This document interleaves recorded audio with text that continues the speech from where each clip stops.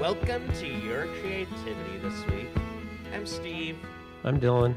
and tonight, or today, whenever you listen, I mean, it could be 1 or 2 in the morning, who knows. So, this morning we have a special guest, We do. Terry Burden. Hi, you guys. Park City TV's Terry Burden. Yes, it is true. That is my great joy in life to make a television over there at the PCTV. So that's good. It's wonderful. Okay, well, tell us about you. Okay, have you always been interested in television? Where did it start? Where did you grow up? That's a great question to encapsulate my entire journey. I was born and raised in Clinton, Iowa, hard by the Mississippi River, as they say, as close as you can get to Chicago, Illinois, and be west of the Mississippi. And I spent 18 stable and I suppose you could say predictable years of matriculation before I went to Des Moines, Iowa for continued studies at Drake University. And upon receiving my bachelor's degree, I further matriculated to Vanderbilt University in Nashville, Tennessee, where I sought and obtained a Master of Business Administration designation. And then I went into the world of work and professionalism and business and consulting. And I remember the most vivid early memory that I have of the other track in my head that's always been going was being at, I think it was a cousin's, and I'm young in the family, so an older cousin's wedding. Who was 30? 35. Exactly.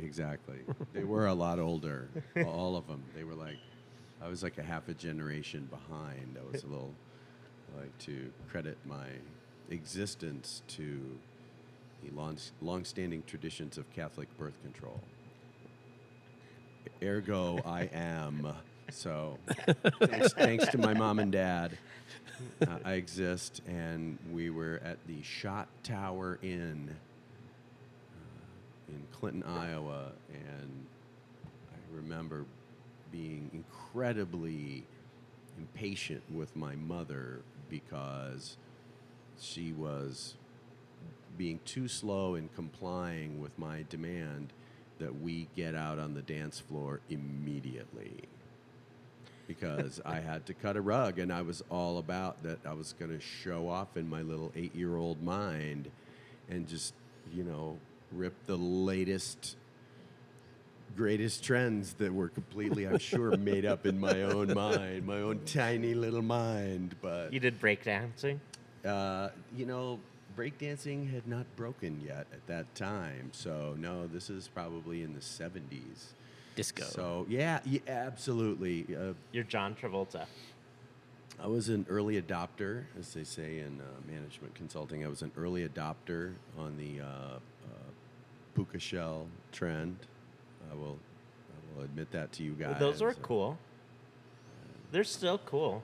I just always had to rock a little flair in what was otherwise a very, middle class, staid sort of environment in the Midwest in the 1970s. So I worked for a long time after I got out of school, and I always managed to find a little something to do here or there. But the older I got, the more clear it was in my own mind. Where was your first job out of school?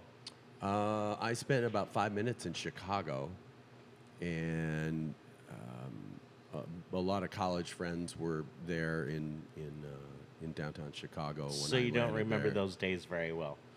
Well, it was just the thing about Chicago, Steve. It's not the cold; it's the cold.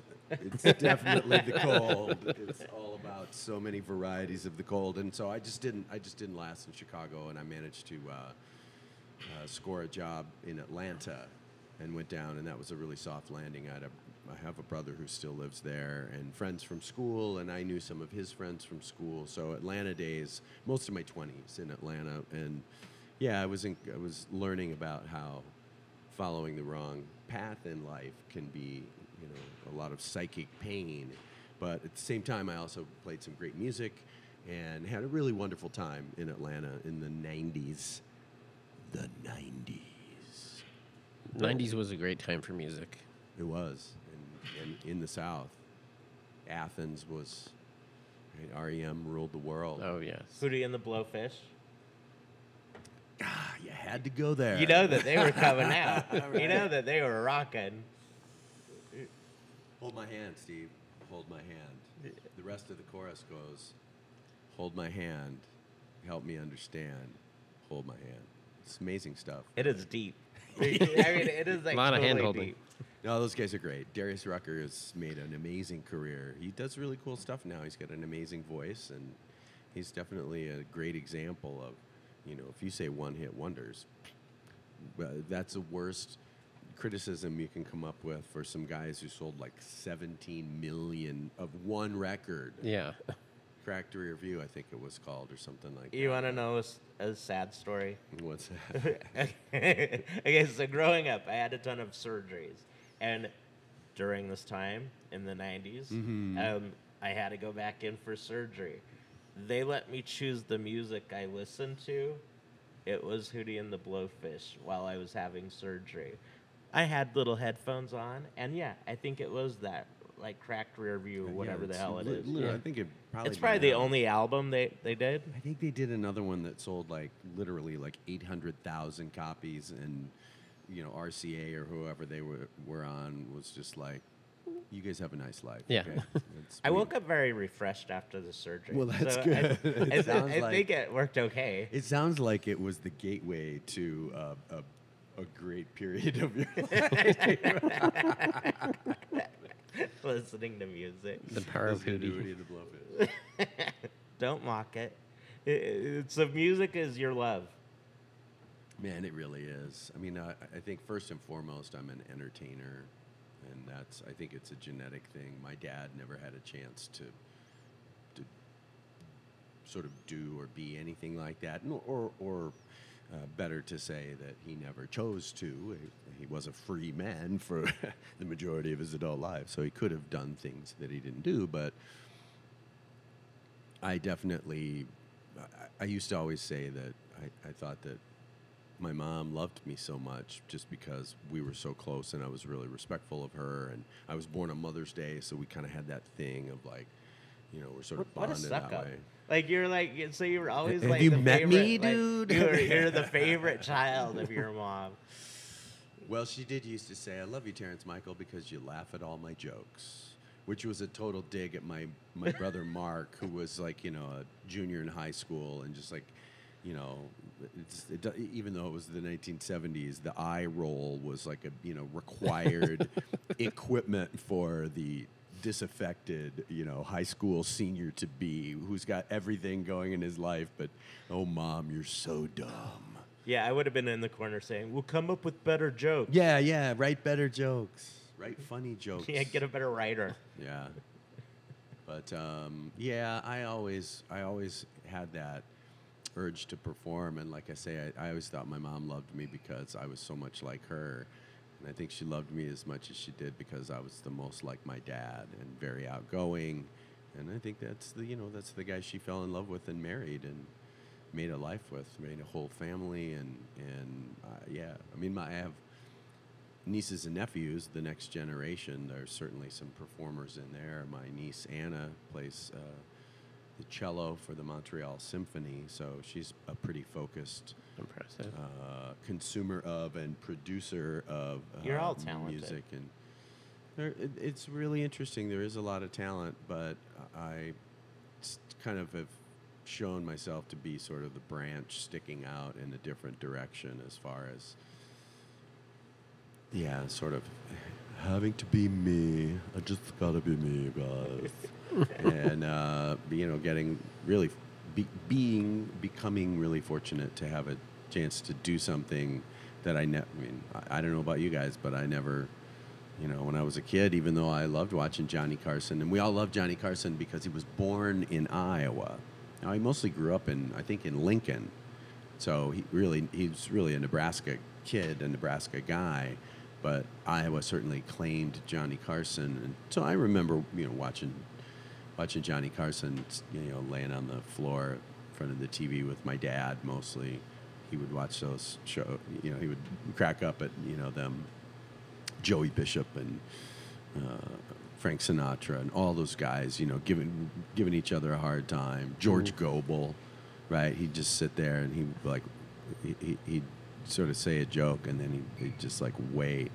And everybody was crying. They were laughing so hard and he just would never break. And he would just run the silence out and then like tell the next line, and then everybody's completely on the floor. I definitely remember that sort of thing about comedy and, what interviewing is, the Tonight Show format, that's the thing. But I never thought, wow, that'd be a really cool job. Not once, ever, ever, ever. I was too busy trying to figure out mostly what Jimmy Page was doing, but... So how did we get you in Utah? How did you get here? I like to credit my presence to even get the Utah journey started as the product of a seemingly, especially in retrospect, a series of concerted major mistakes. Professionally, personally, I was digging a hole. No, I'm being silly and overdramatic. But I had been in California for quite a while, between San Diego and LA, and I had a business that was not going to make it when the recession hit, and so I was a little rootless. And I had met a woman in San Diego who was from Utah, so I came to visit, and somehow it kind of stuck. Yeah. There's a theme there, but yeah, it was still quite a while that I was in Utah, a couple of years, continuing on my road of commitment, really, to the concerted major mistake making. That continued for some time more. A series of unfortunate events. That's always what I think paraphrase. of, and I always try to. That's what I do with this sort of bit. That's really, if somebody says, "Well, how'd you end up, Ter?" And really, that is sort of. You're still ending. Yeah, I'm just trying to make less mistakes or major mistakes. I don't know, but if it sounds like your mistakes actually are good mistakes and turn out good. So you maybe should make more. Maybe you're right, Steve. I think I agree, and you see, of course, in the age that we live in, when priceless or priceful advice is administered in 30-second doses, compliments of Mark Zuckerberg, but that idea of try and fail and have courage. I think my parents came from an era when courage was getting yourself and your family set up in a way that you could, be secure. Security was courage. I have a real respect for a lot of the things that I bemoaned when I was younger, because I always wanted to be who I am now. I always wanted to get to do something, fun and showboaty, I suppose, if I can use that word toward myself. But I have a great respect for the ways in which my parents, who grew up on the farm and grew up very, very poor, and just a scrap of kids everywhere. So to take it all the way forward to the present moment, I'm getting to sort of live out the collective unconscious of fantasies of all of my forebears of a kind of life that's about more than just security. It's about getting to come to a place like Utah that I never intended to be in, and all of a sudden things started going well for me at the moment that I was not expecting anything. And so I'm just sort of trying to, you know, When you judge it now, what is security? What is security to you? oh man, Steve, man, the great questions keep coming. He's good. Yeah. What is security? I think. And I preface that because when Yes. you were talking, like, and I know that the listeners can't see you, but you light up. Like, you started to light up when you're talking about, like, just remembering Johnny Carson and all these amazing interviews that you saw. Does that play into your security? Is that what you see now as, like, your security is, another amazing interview? Or how do you define it? Well, I think that really that's a great question, really. I think I define it as being able to go to bed at night and know that when I get up in the morning and all the mornings after that, that I'm going to have work to do. That I laugh often at the idea that I could get up in the morning and look at myself in the mirror and with any shred of seriousness give myself a pep talk and say, now, Tare, we need you to get out there because the people, they're not going to interview themselves. And it's like, wow, really? Is that what you're really contributing to the world, is asking people questions? So it's a really funny, it's a very distilled sort of job, right? As you said earlier, like the good life, it's like, I have a chocolate shop. People put my chocolate in their faces, and then their faces light up, right? Like you were saying. I eat it all day long. Oh, it's so and great. Ice cream. And for me, I think that is it's the responsibility of the show, which is to say that, in roughly 24 hours from now,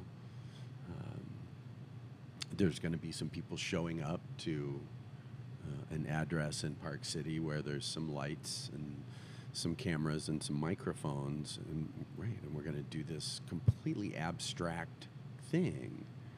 But the amount of joy that the activity has given to me, and the amount of joy that the people who come to visit, and when people leave and they know that you have given them a warmth for a good experience, whether that's talking about a difficult subject or about those in need, and I try to include as many people who are in service to others through charities and all kinds of things as much as I can. That and the Steve Solbergs of the world, which is funny that I say the Steve Solbergs of the world, because that's a completely sort of random, non-contextual statement. But Steve Solberg is a really hilarious guy. Incredible. Who also happens to be just such a lovely cat. And it's like when he shows up, and I watch his comedy on Facebook and increasing numbers of places. We have a lot of funny people here in Salt Lake. I just happened to have seen Steve most recently, but I feel incredibly flattered that somebody like that would take the time out of their day to get in the car and drive up to Park City to sit and do this most abstracted of things. I'd be like, so, how are you? Right? It's just the world. I'm not curing cancer. I think that's my... But I actually think the value of that is so huge. Like, the value that you bring to a community, I think everybody will judge themselves to what they think success is or what they think a value is. I think the value that you bring, some of the people have never even heard of some of the guests that you bring on or some of the charities that you bring on, and the value for a community to have that. How is that? You can't even put a price on that. I suppose not. Having been involved in valuation as a profession early in my adult life, the wheels are turning as to how I would make that calculation, actually, if I had to estimate that. But in all seriousness, no, there isn't. It's the most inexorable, ineffable, ephemeral thing, experience, time. It's right. It's 1 hour, and we do it live, so it's over. It starts and ends in 60 minutes. But I've never seen a guest leave crying on your show. They're always happy. They're really and good at cutting smiling. away. Yeah, exactly. We have great camera people. The makeup people are covering up the crying. No, it's about good vibes. I think, again, that's completely my father's legacy. And I'm certainly influenced by the fact that my dad was very much of a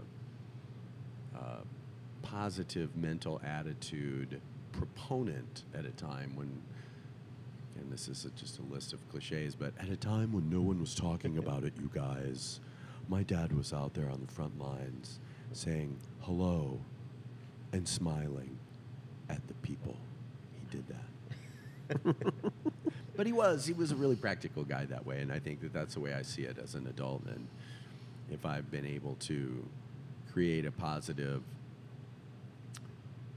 environment and relationship with the community, which again is another sort of consulting speak cliche, but with everybody, you guys and musicians and filmmakers and politicians and all kinds of different people. And athletes. And With the athletes, skiing and, absolutely, the hills are alive with the sound of Olympic medals clinking together. Cling, cling, cling. Yeah, right. Do you have an interview that stands out as like memorable, like for whatever reason? Maybe it was quirky and it didn't go at all how you had seen it going in, or just something that stands out? Walk us through one of those. Well, I suppose the best response to your question is about someone who is sort of notable in pop culture or culture in general or whatever. To be honest, most of the really memorable moments that I've had have been with people who, and not just during the Sundance Film Festival, but with people who aren't famous in a classical sense, but are incredibly accomplished. And there's just sort of a space in the world there that's really interesting and cool and special. And Sundance is an easy thing to point to, but there are certainly some athletes who inhabit that same space. But I think of two instances that were sort of about wins when an L could have easily gone up on the board. It was very early on in my Sundance experience, and the artist and performance artist Marina Abramovich, who's a New York-based person, and I'm not sure if she's Czech or what her heritage is, but she's kind of from the, I would almost say, agit-prop performance art era, the 50s, 60s, and it continues into today, and has done incredible, important work. And in the world of serious art, her name is highly, highly respected. And she came to the television station, and I was new, and I was really stressed out because I had a ton of scheduling and stuff like that I was doing during Sundance. And she turned her gaze on me, and it was pretty much like an X-Men sort of, just like bored with lasers right through my skull, and said, "What questions are you going to ask me?" And I said, in a moment of great grace, I guess, I kept her gaze, and I said, "All the questions you want me to." And it was just enough of sort of out there a little bit, but also just like what was in my mind is, what is the one thing that I can say to get out of this particular conversation Yeah. immediately? There is no win-win. Okay. Absolutely. I suppose the only thing I could have better said was, here is $1 million. The other one is that I was interviewing Roger Sterling from Mad Men, John Slattery, who will always forever have the distinction of being the final director to ever make a film with the great and missed Philip Seymour Hoffman. And so he was at Sundance for this film that he had adapted a novel called God's Pocket about Philadelphia and kind of about like low-level sort of gangster hood guys kind of thing. And Mad Men was really popular, had been really popular for a while, and so he showed up to promote this film that he had written the screenplay and directed. And this was a few days in, so he'd probably been around and, had 1,000 panels and screenings and all that kind of stuff.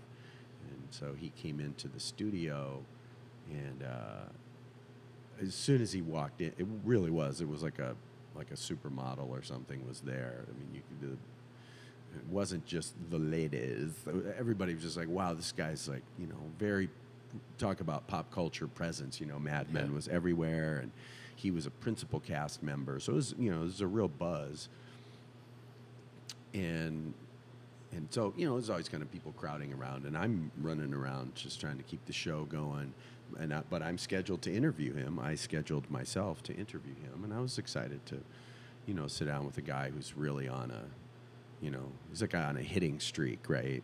It's like you want to hang out with the guy who's batting like 600, heading into the playoffs for the last, 3 weeks or something. So I was out kind of in the common area, and he walked in with his group of people, and I just heard him turn and say to one of the people that was with him, "Is there a TV on the plane?"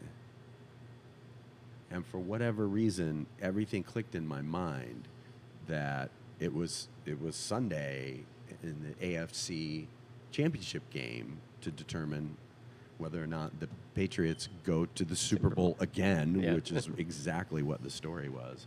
And I just remembered that he's a Boston guy originally. So he wanted to watch the Pats.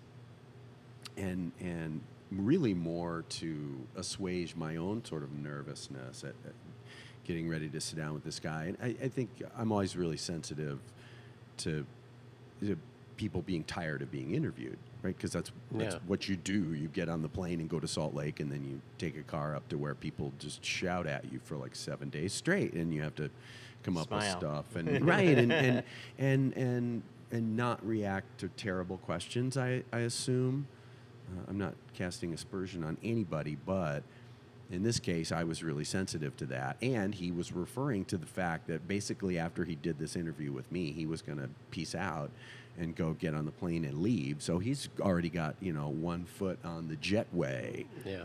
And it just, when he asked about the TV, it all clicked in my mind. And again, I'm not really gifted this way typically. So in the moment, it was significant.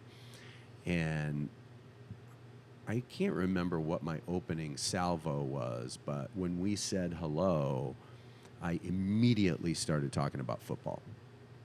I didn't say a thing about his film. And we pretty quickly got to the fact that I had spent many years in San Diego, so I was a huge Chargers fan, wuss, as they say in the old sketch. Not that I'm bitter that they moved to Los Angeles. I love L.A., but the San Diego Chargers should be in San Diego. End of rant. I agree. End of rant.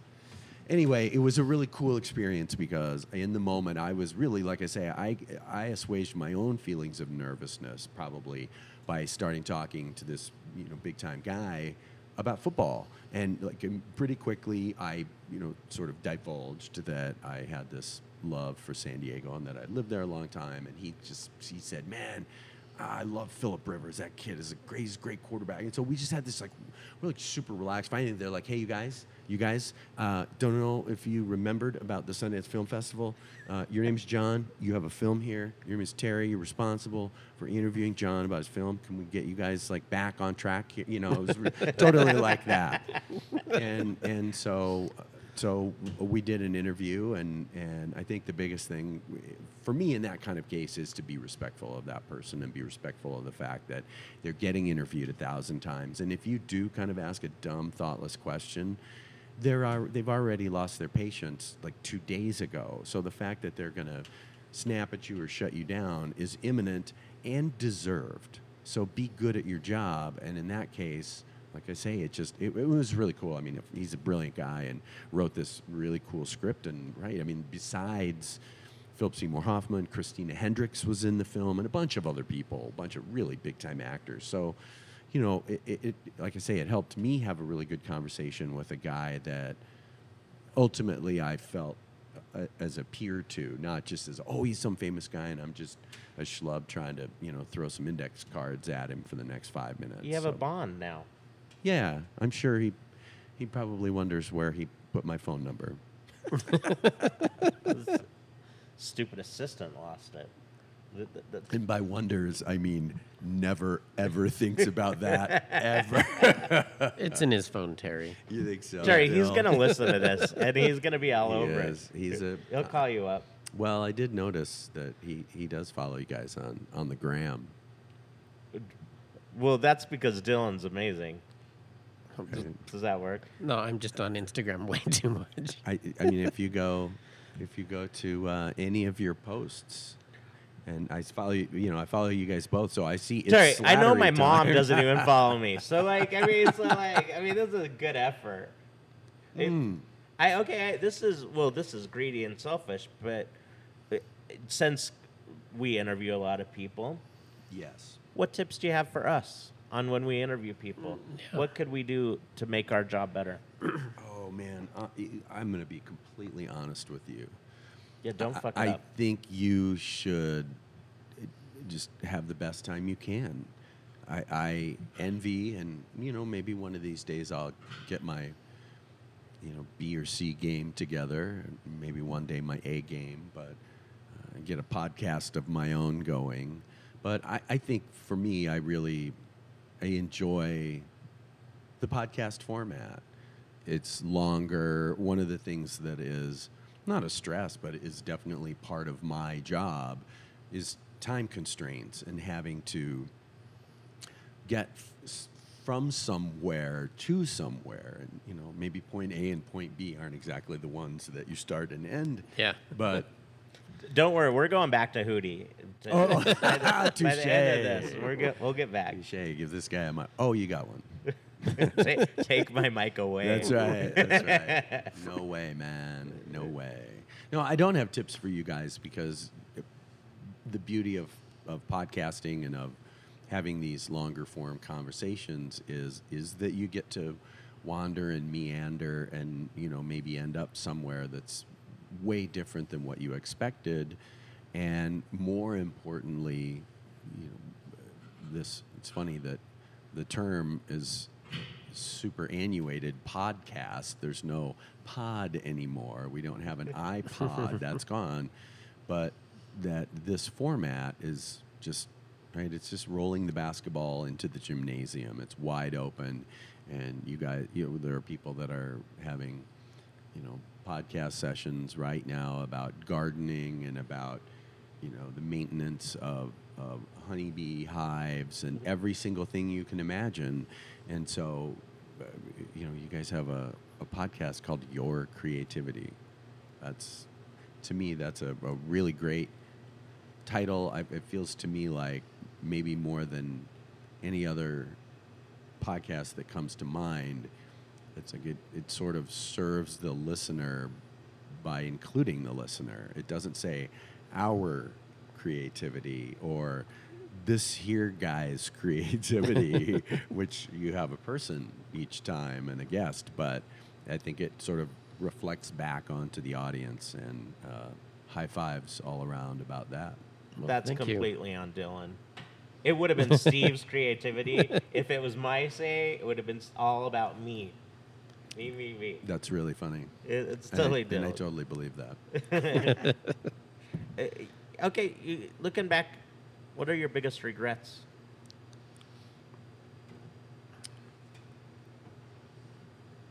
Or do you have any? Did you turn them into positives? I think whether or not I've turned them into positives, I think that to me personally, life is a journey to try and get within a couple of area codes of self-honesty and self-awareness. And I think I've probably owned my mistakes, and probably, as I look back now, there are times when I was, I think, very earnest in trying to do what had been defined, whether by me or by others, as the right thing at a particular time.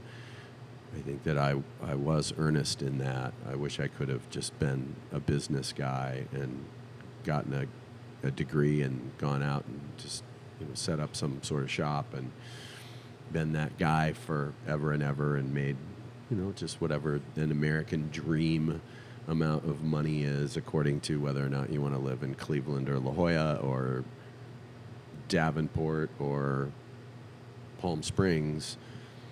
But I had to confront myself by making tons of mistakes when I wasn't doing any work of looking in the mirror and going, dude, you just gotta sing, man. But it kind of is. It really is like, that's, I think, the great theme of my life is that I love to perform, and it took a really long time to really truly embrace that. And I got lucky. The universe gave me an unique opportunity to do that. So, I couldn't have gotten to where I am right now, which is just incredible. I still say that, half of the days of the week I wake up and I go, man, you guys, I had this crazy dream, man. I dreamed that I had my own TV show. What? It's a You have to real pinch yourself, because thing. that's So, not a dream, man. That's your life. no regrets, Steve. All those mistakes. I mean, I think, to me, the only regret things are whether or not you were a just and good person at any particular time in your life. And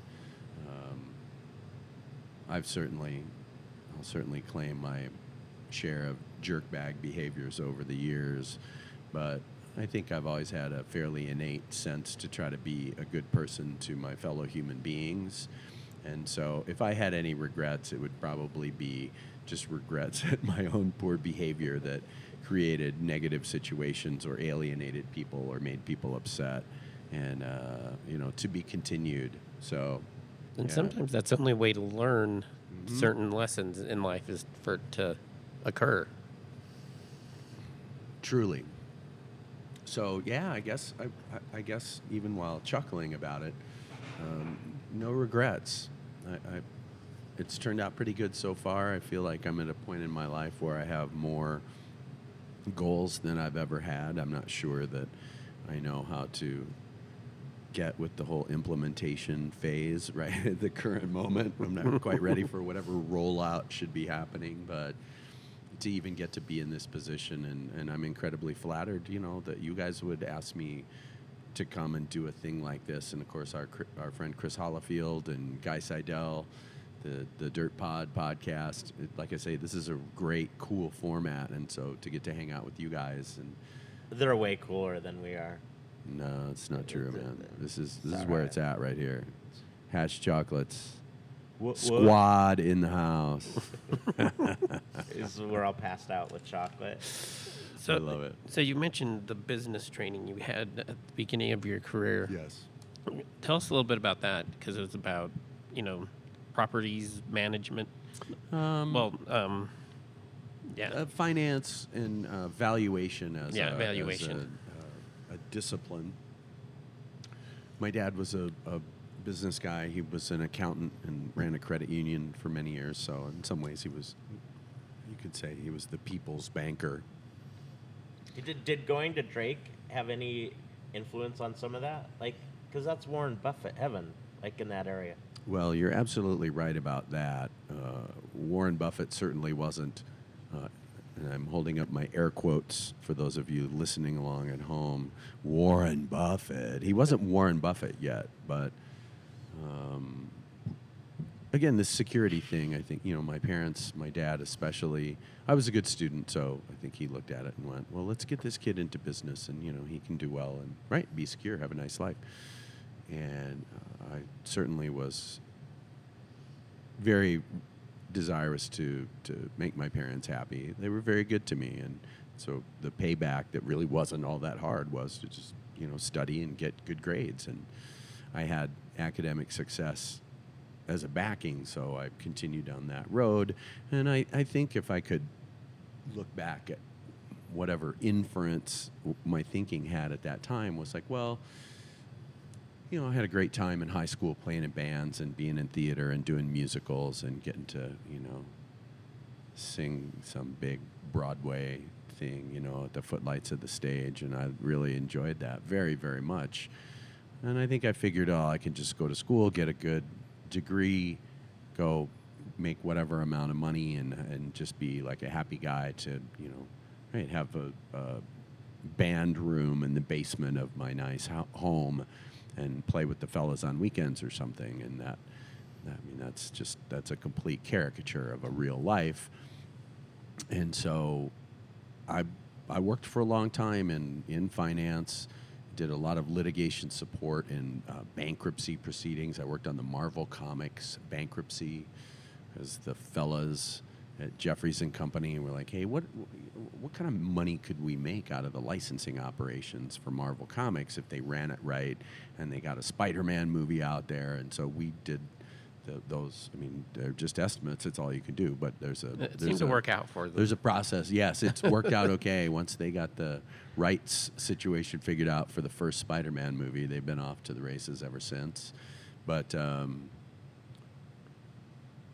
yeah, there's a big world of opportunity out there, and I was certainly ushered to a lot of junctures where if I would have just leaned into it and said, I'm at peace with taking this path and following this road, I could have done very nicely and had a nice life. Like I say, I was working in La Jolla, in California, and San Diego, and for a really cool and successful company, but I just wasn't a happy person. And I was always, as I look back now, it really truly is, it's not almost comical, it's completely comical how much self-sabotage I engaged in over the years.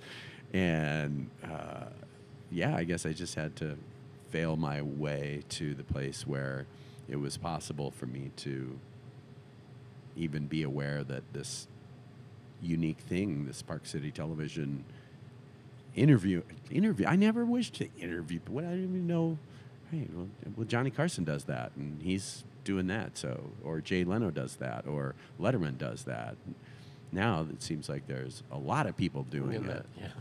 But I read a great interview with Jimmy Kimmel. I said, what about this thing? What about this talk show host thing?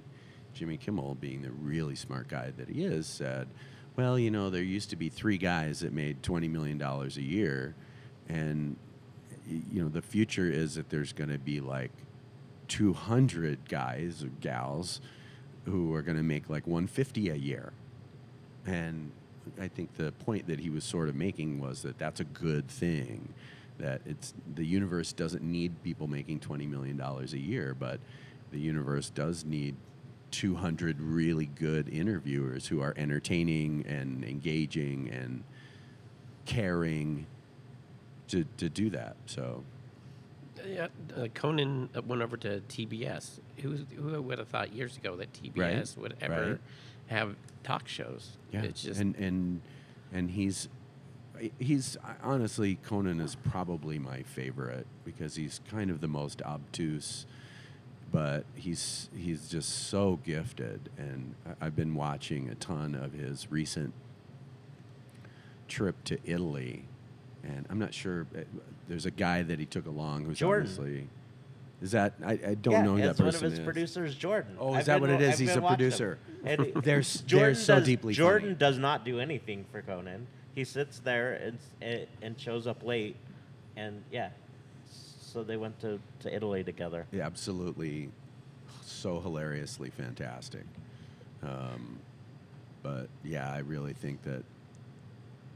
To me, Conan he's just the standard, because it's like he got everything that Letterman brought to the table when that was new and different, and when it was like somehow it was a thing to be sort of beholden and considered that Letterman wore wrestling shoes. You know, like that was not, maybe not a debated, but a hotly discussed topic in my world. You know, at that time was like, what's this Letterman guy up to, man? I think he's putting one over on us with the wrestling shoes. We gotta crack this case open and figure that out, you know. But it was so great, like just the fact that he would do something as rando as to put on a pair of wrestling shoes and go out and host a major talk show on a big network.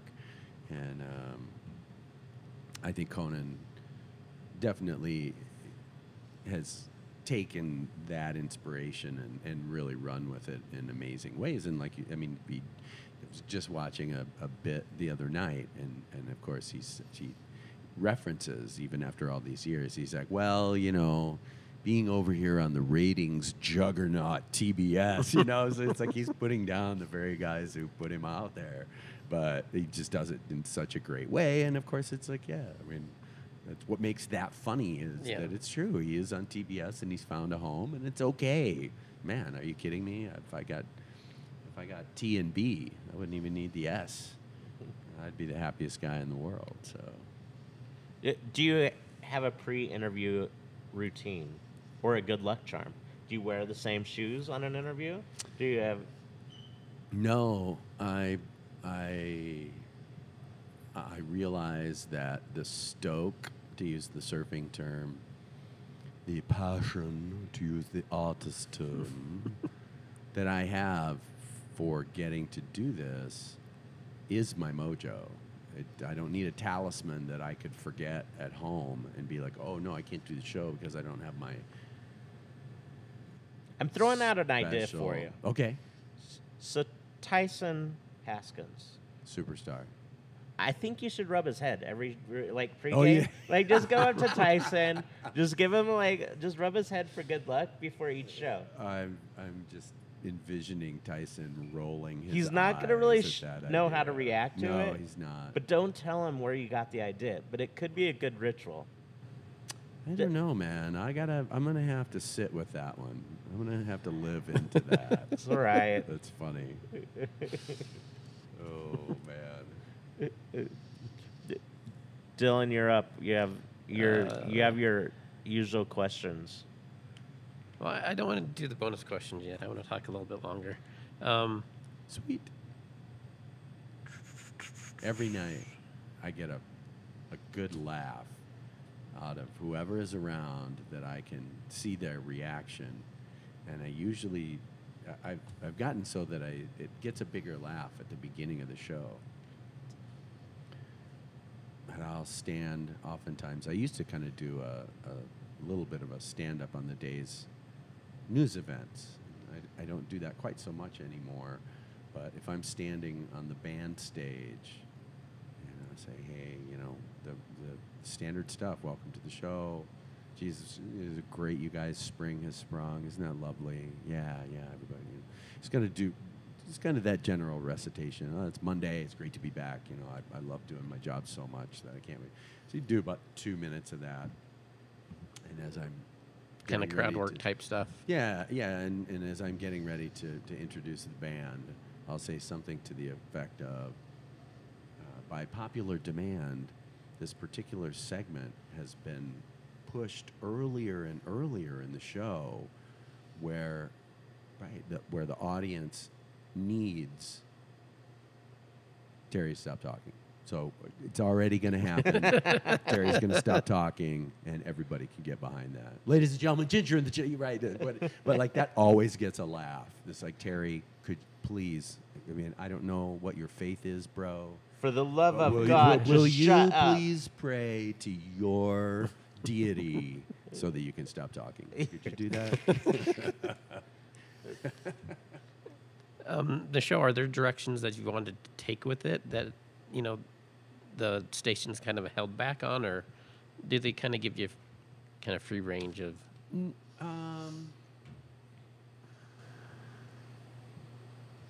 It's a good 3-part question. We're under new-ish ownership, Deerfield Media, which is a company from back east that owns a number of television stations that are variously affiliated, CW, network affiliates, etc. Went in a different direction last summer in purchasing Park City Television from Stanton Jones, its longtime owner. And I was around for a long time. I worked for Stanton for a long time and had really absolute freedom. And so I think I had the opportunity to kind of find my spot where I'm comfortable with. I think being mean-spirited, I mean, that's just not my function in life in general. Right. And there's plenty of that out there. We have a backlog, an inventory backlog of mean-spiritedness. So as far as like wanting to be controversial or wanting to push the envelope, Deerfield's been fantastic. I mean, they really have Danielle Turner, our GM, and Steve Mumblow, who is the principal owner of Deerfield Media, have continued to let me do what I do. And I think that the unspoken agreement that was sort of in a way in place based on who I had already become as a broadcaster, as an interviewer, as a host. I think that one of the reasons that they've been kind enough to let me continue to sort of do what I do without them being heavy-handed in any way at all, because they have not, is probably, I hope, is because they trust that I am a person of conscience and taste in some measure by some definition, but that even if I have the folks from Truce, which is the patient rights organization Together for Responsible Use and Cannabis Education, my very good friend and lovely human being, Christine Stenquist, is advocating on the Hill here in Utah and the state legislature and the House and Senate for patients' access to medical cannabis. And, to me, that's, and I don't mean to sound like I'm maybe parroting their talking points, because I'm not. I'm just saying that as a human being, I'm about tolerance and compassion, and I don't think that medical cannabis for patients who could benefit from those substances is a political issue. I think it's a human rights issue, and that's about as political as I get right there, really. Like I say, I think that when I find myself devolving into some sort of negative viewpoint or frame of mind, I know I'm doing something wrong. And it's like, well, the world... No, how about you're responsible for yourself, bro? So if you want to be happy and not be maddened by... There's always going to be maddening things in the world. The world is always going to be a terrible place or a beautiful place, depending on what you decide it is and how you create the space around you. So in that sense, I think that I don't think this is going to be a corny thing to say, but in my world, there isn't anything controversial, because I'm not going to use my position to put Deerfield Media in a position that they may be uncomfortable with. I use the phrase Deerfield Media as an entity, but these are people that I work with and that I work for, And I'm fortunate that I'm a grown-up enough guy to be able to see every day how fortunate I am to get to do what I do and to be able to build an awareness, not just for the benefit of Park City Television, but to be able to be invited to do things like this. It's because of that hosty job that you guys are calling me up. I was around for a long time, and y'all weren't calling me until I got that hosty job. So I feel fortunate for that, and like I say, to circle back all the way to your question, I don't feel restricted in that way. I think that if kindness, tolerance, compassion, and whatever enlightenment means to pass information back and forth is the coolest thing I could be doing. That's what I'm trying to do. So I can't see us coming into contact in that regard. I mean, some days I have a metal band that's a little bit different vibe than 6 Feet in the Pine or some meditative bluegrass or something. Yeah. But that's a different thing than the environment and politics and right. And I'm not about point counterpoint. Right. That's not.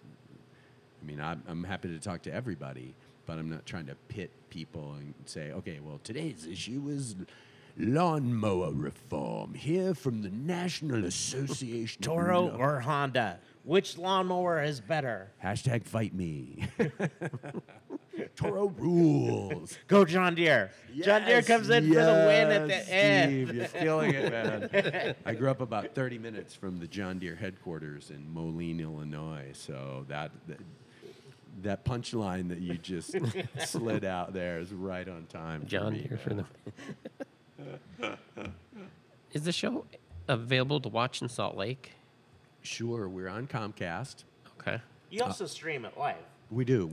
We're on Comcast on channel 102, and our website address is parkcity.tv, which people really want to put a com on the end, but it's just .tv, and if you think about it, that's pretty cool. Park City. Park City TV, what is your website? It's Park City TV. Well, what else, though? Just that. That's it. Yeah. Parkcity.tv. And we have figured out a way to not just respect, but abide by the rules of FacebookYourLife.com, where we do Facebook Live the show, but we had to get a fix because we couldn't air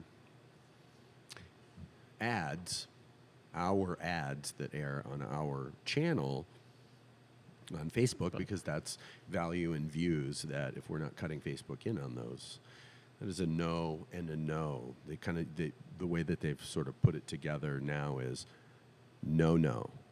That's like the new thing. It's evolution.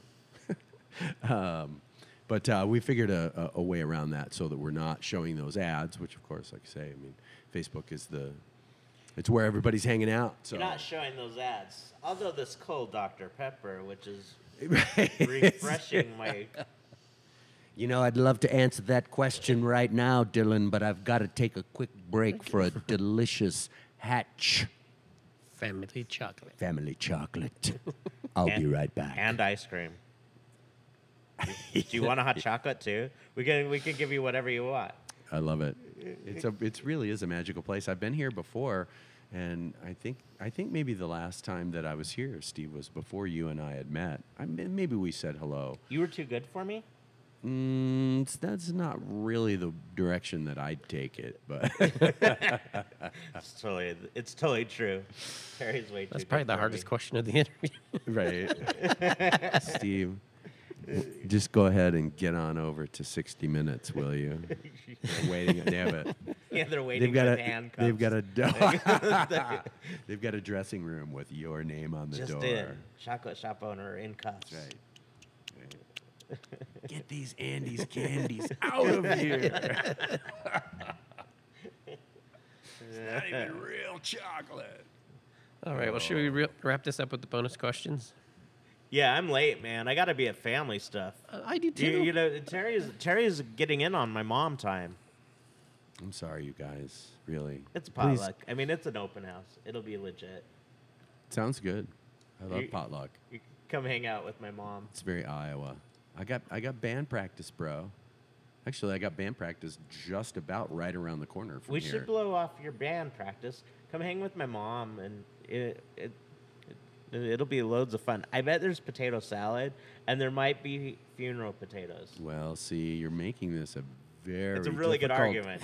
Very difficult what's offer to band even act practice like gonna I have? could refuse. Rock and roll is so passé. Nobody even plays it anymore. You ask your bonus question, and then I'm going to ask a different one today. Okay. My first bonus question is your favorite Muppet and why?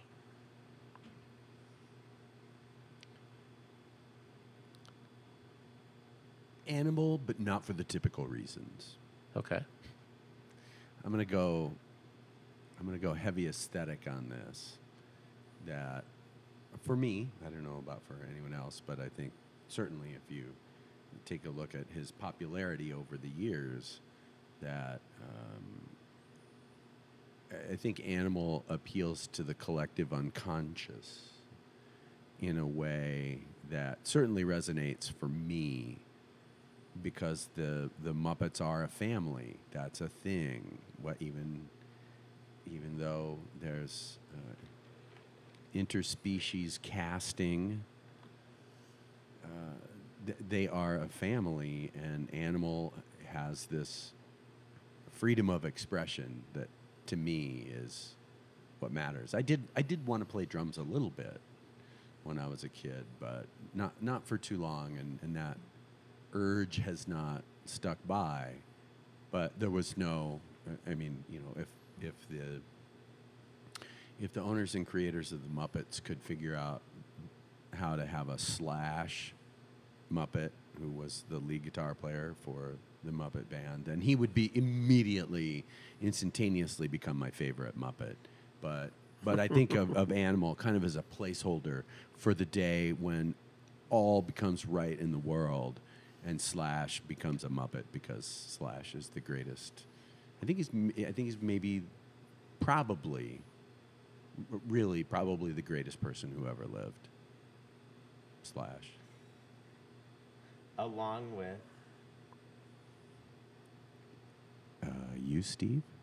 eh, No? no, Hootie and the Blowfish, man. Like, we were Oh, going man, back I with that. totally You know missed it. Darius Rucker is like just as badass as Slash. In his own way. Yeah. Yes.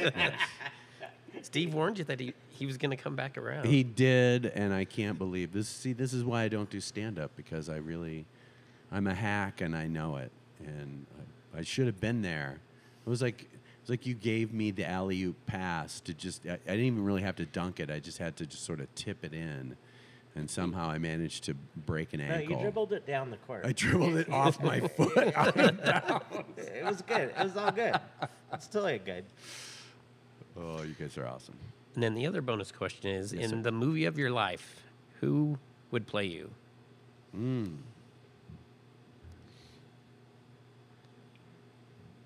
Which phase of my life? It's your choice. I kept the question vague for a reason. Man, who would play me?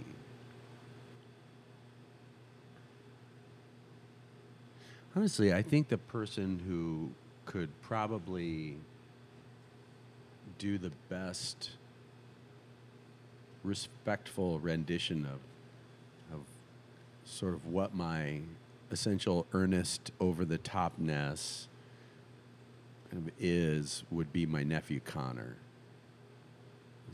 He's a really gifted artist. He's a great singer and is a really good guitar player too. But mostly I remember identifying with Connor when he was at various ages, especially as he got a little bit older. By the time he was 10, 11, 12 years old, and Connor's, I don't know if Connor's 30, but he's the second son of my oldest sister, Susan. So, yeah, he might be 30, might be over 30. In any case, I always felt like when I saw Connor at 15, such a thing never occurred to me of like, oh, there's someone who reminds me of me. Like, That sounds like a little precious sort of thing to say. Yeah. But I kind of always thought that about Connor Burden Leonard. Yeah, I think he would probably be the guy to play me, and also he's a lot fitter than I am, so I would look great in the biopic. Nice. All the biopics. Okay, my closing question Yes, your closing question. is: Yes, sir.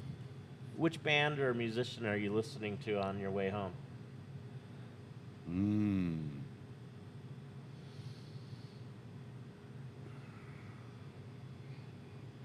I have a list, so I'm looking to my list right now. For our listeners who can't see, he That's is right. accessing He's his, really pulling up his phone. his digital device. So I've been working on some music with my friends Paul and Nate, and Paul Dittman, a really lovely bass player, wrote this kind of almost like an exercise, like warming up before practice, and I heard it and immediately just fell in love with this. It's basically kind of a bossa nova.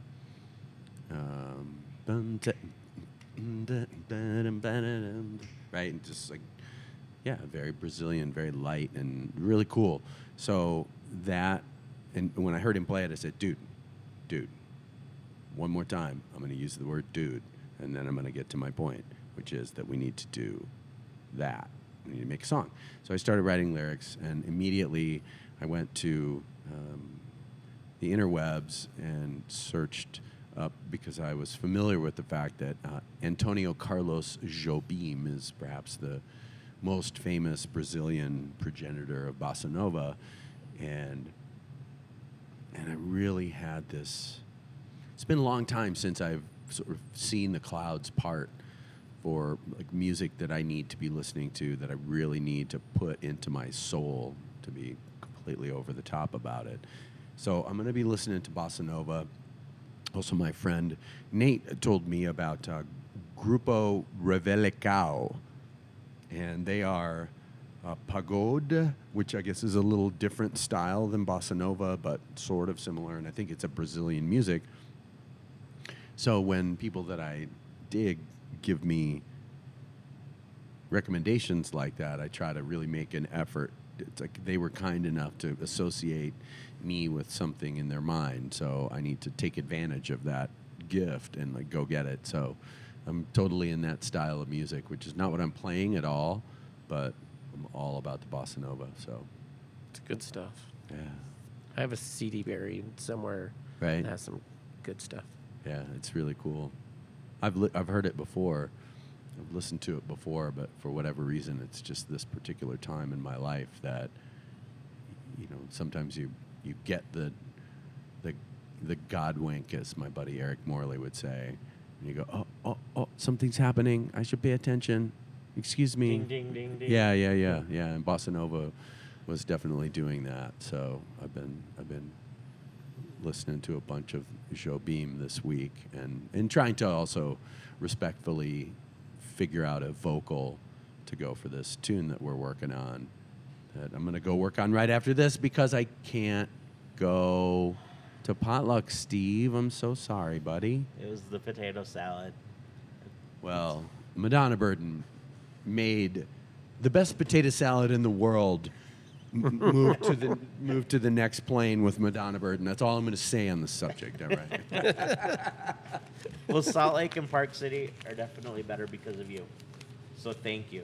Thank you guys so much. you, This Terry. is really fun to hang out, and you guys have a great thing you're doing here, and I'm grateful to get to be here, and super fun time. Thank you. Podcast is done, man.